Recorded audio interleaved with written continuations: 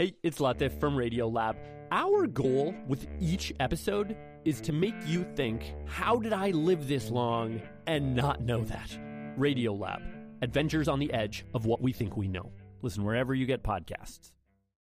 We return now to our look at PTSD and a family who was battling something they didn't understand until long after the war was over. When Corporal Jeffrey Lucey, a Marine reservist, went over to Iraq in 2003, his parents couldn't have been more worried.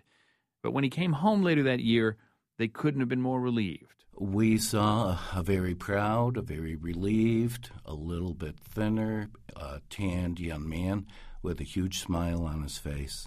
He was physically unscathed. He wasn't wounded. Unscathed on the outside, but Jeffrey's father, Kevin, soon discovered that there were other wounds and fears on the inside.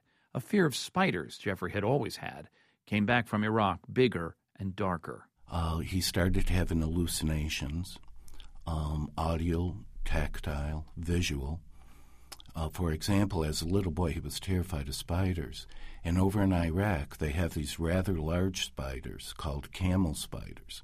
At nighttime, because he couldn't sleep, he would be searching for camel spiders that he said he could hear crawling in his room. And he had a flashlight that was hidden under his bed. Soon after his return, Kevin Lucey understood that his son was far from unscathed, and the wounds he was seeing, that he still doesn't fully understand today, were beginning to terrify himself and the rest of his family.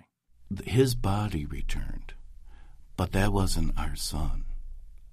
That was somebody that was so wounded, but there was a delay of time in us being able to see those wounds. His defense mechanisms just started falling apart. And then, all of a sudden, we were dealing with somebody that we had never seen before. When did you become certain that, he had something on the order of PTSD, something that he needed to be diagnosed with or therapy for? It was the day before the first anniversary of the war. And he and his girlfriend were supposed to go to Vermont with a couple of other couples, and instead he became depressed. He and her had a tremendous argument, and so therefore he came back and he just stayed in our home, just staring at the fire in the fireplace. And that was when, on that day, a lot of the symptomology just exploded. And we begged him to try to go to a VA to get some help, but he was so concerned about stigma. He did not want his unit to think that he was weak. And all of that, including the combat experiences, the stress of being a Humvee driver, sort of all together became the center of his world in those moments of depression. It did. So he responded a lot of times by going out on our deck where all you can see is green, bushes, trees, what have you. And it was there that there were times that he would just break down silently and start crying, and tears would be flowing. He just suffered. He just suffered much more than we even knew. He did share with his sister in May that he had picked out a tree and a rope. And so she shared that with us, and that's when we really tried to give him deadlines to try to go and get help. During your son's life, prior to entering the military, did you ever have any suspicion that he was suicidal, prone to depression, emotionally unstable in any way? Oh, no. Jeff was a very fun-loving, a very social boy. When he was growing up, he was a clown. He was a rascal. He enjoyed life. He really did. He was very popular in high school. He played sports. If you had the opportunity to trade the hurt that your son suffered in Iraq mentally for the bullet you were so relieved he didn't receive, would you trade it now? That's a hard question. we hated to see him suffer. And I thought that he had turned the corner. The night before he died, he came to me. And here we have this 5'11" Marine, and he asked me if he could sit in my lap, and if we could rock like we did when he was a little boy. And I really thought that possibly he was coming back to us. But then within 18 hours, he was in my lap for the final time when I was taking the noose from around his neck. So would I ask that he have a quicker death? Well, to be true to you, John, I would have asked that he just was able to have a good life.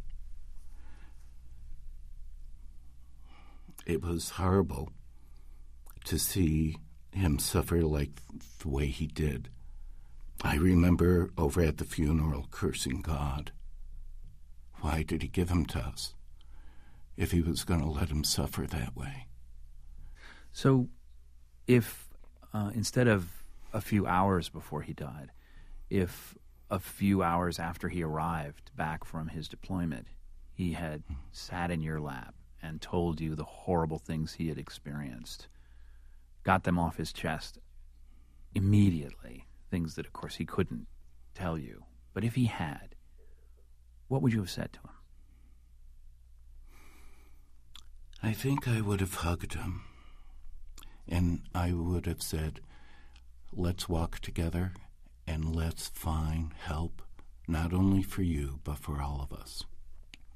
So now our family has become his voice, and we try to do so without any anger. We've had a number of military families reach out to us from throughout the nation, and what has happened is they tell us, we don't want to become like you. We don't want to become grieving parents. And so we try to tell them about the mistakes that we made, and we tell them, you're going to get overwhelmed, you're going to get tired, you're going to feel like you can't do anything right. But don't give up. Don't give up. And never believe for a minute that they won't do it. That was one of my gravest sins. I believed blindly that Jeff would never commit suicide.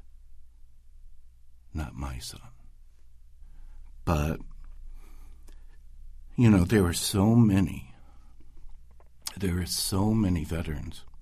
They average, they say, 22 suicides every single day in this country. And that's according to a VA report.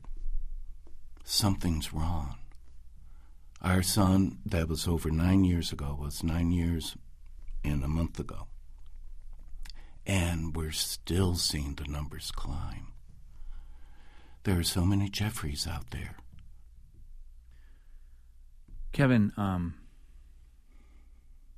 so sorry for your loss, and I really admire what your family has done to try to help educate the rest of us, and the best of luck to you. Thank you, John. It was Kevin Lucey, father to Corporal Jeffrey Lucey, a United States Marine Corps reservist, an Iraq War veteran who took his own life after suffering from PTSD.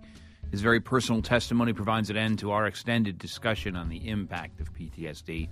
Our hearts go out to Jeffrey and all of the families we spoke to. This is The Takeaway. I'm John Hockenberry.